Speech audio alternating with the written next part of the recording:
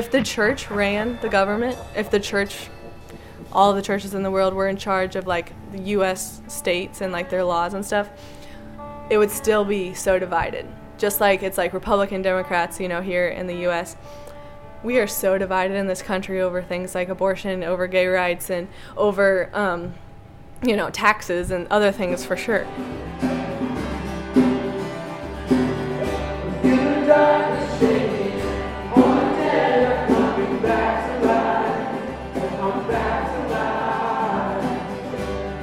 Hej, mit navn er Laura Mikkelsen, og jeg har lavet den her podcast-serie kaldet Bibelklubben om 6 kristne piger fra det amerikanske Midwest.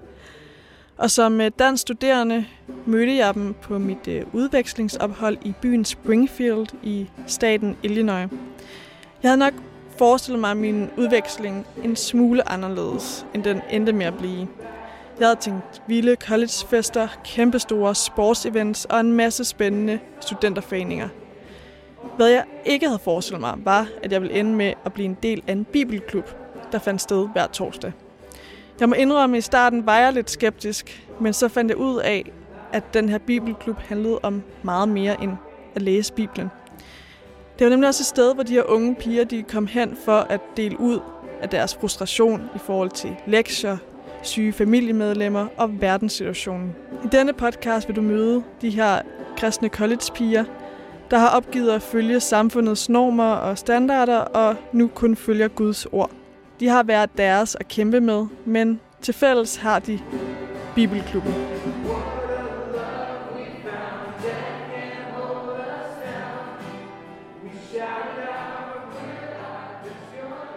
I det sidste afsnit her, der skal vi møde lederen af Bibelklubben, nemlig Anna. Gennem min tid som medlem af Bibelklubben, der fik jeg øjnene op for, hvorfor det er, at nogen vælger at blive troende. I stedet for de her selvhjælpsbøger og psykologsamtaler, så bruger de her piger altså Bibelens ord som en guide til at stå op om morgenen, selvom det kan føles hårdt eller meningsløst en gang imellem. Og det er jo godt, at man kan bruge tro på den måde. For mig er der bare stadig en elefant i rummet, nemlig politik. Alt det, som mange troende og ikke-troende er splittet omkring, og også troende imellem. Derfor har jeg spurgt Anna ind til et par af de her emner, nemlig abort og homoseksualitet. Anna hun skal nu fortælle om, hvorfor hun går ind for pro-life, altså det man er, når man er imod abort.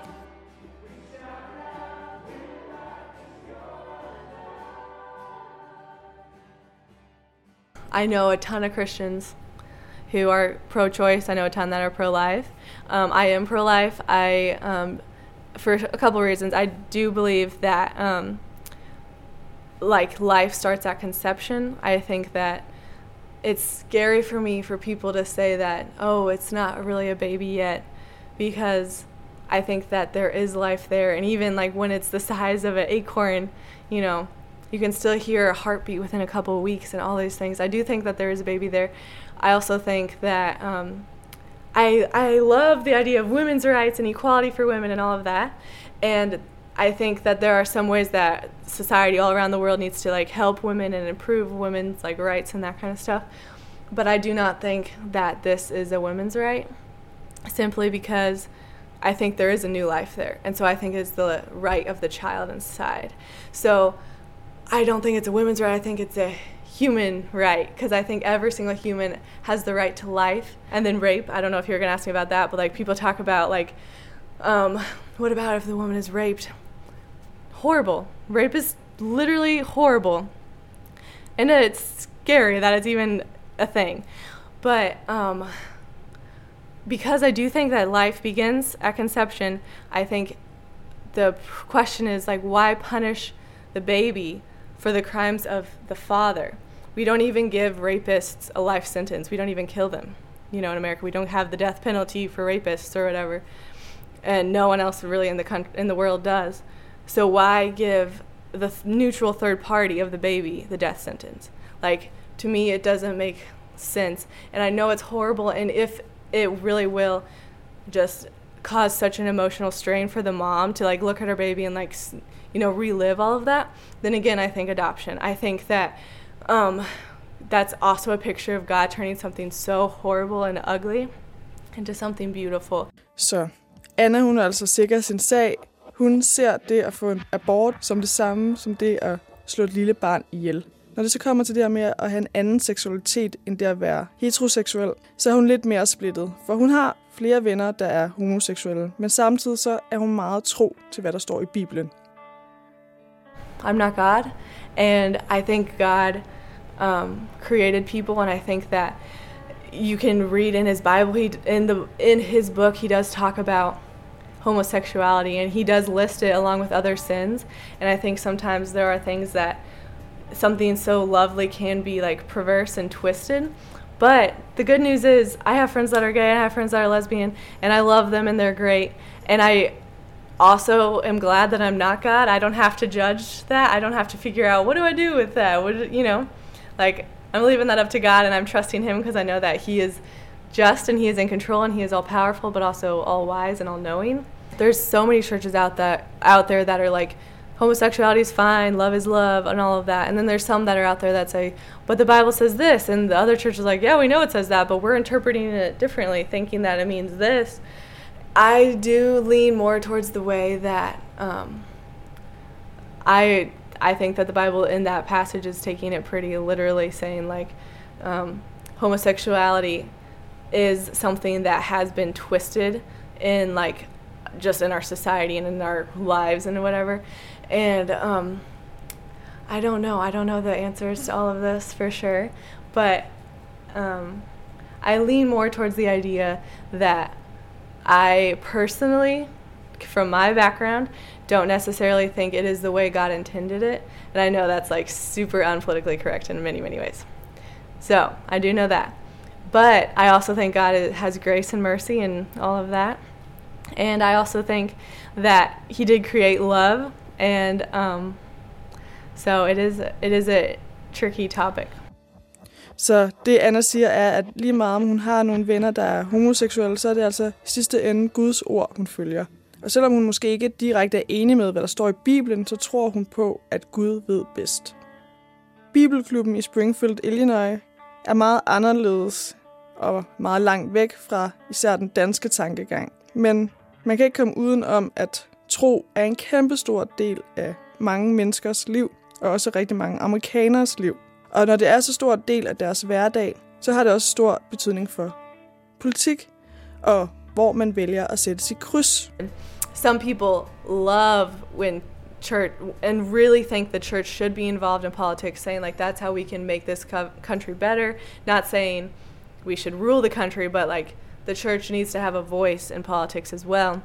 And then some people are saying, no, we have to completely separate from politics completely because we're the church and we're not the state. I don't know. There's so many different mindsets out there. And there are so many different political views completely. We definitely had both Republicans and Democrats in our church.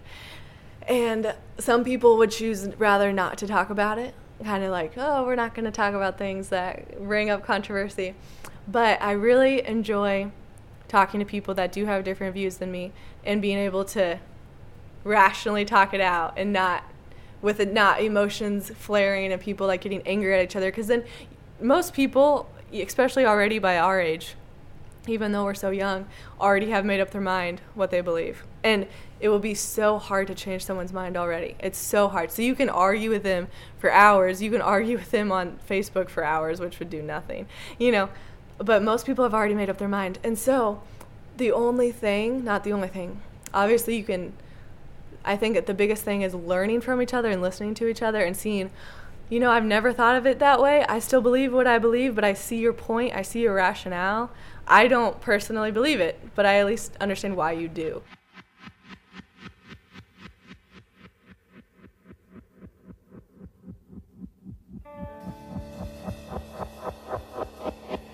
Allerstørste religion i verden er kristendommen. Tro har været skyld i krig og undertrykkelse, men samtidig så er det også skabt håb og sammenhold. Og i kristendom er der jo lige så stor uenighed, som der er medlemmer næsten. Men alligevel så bliver der holdt fast i det. Det kan virke en smule fremmed for mig som kulturkristen dansker, hvor den tætteste kirke på mig er Absalon på Vesterbro, der er lavet om til et forsamlingshus. Men efter at have snakket med de her piger i den her bibelklub, er jeg blevet lidt mindre bange for i hvert fald at tale om religion og spørge ind til det, jeg er uenig i, og det, jeg ikke helt forstår. I am just so happy that this is not the only life I get to live. I think the world can be so horrible sometimes and so broken, but I think that it can get, I'm just so glad that this is not the end. I don't think when you die, you just die and cease to exist. I think that there is something later, and I think that it can be great. And so I'm just excited to like have eternal life, living for Christ, and knowing that everything he does is for a reason, and that he's so much greater than my problems and my difficulties, and that he loves me no matter what, and that he's my real hope and my real joy. This is the end, beautiful friend.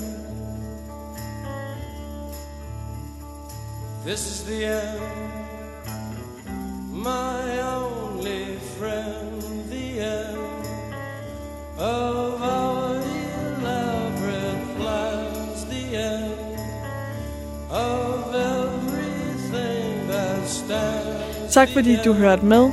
Mit navn er Laura Mikkelsen, og det her, det var podcasten Bibelklubben.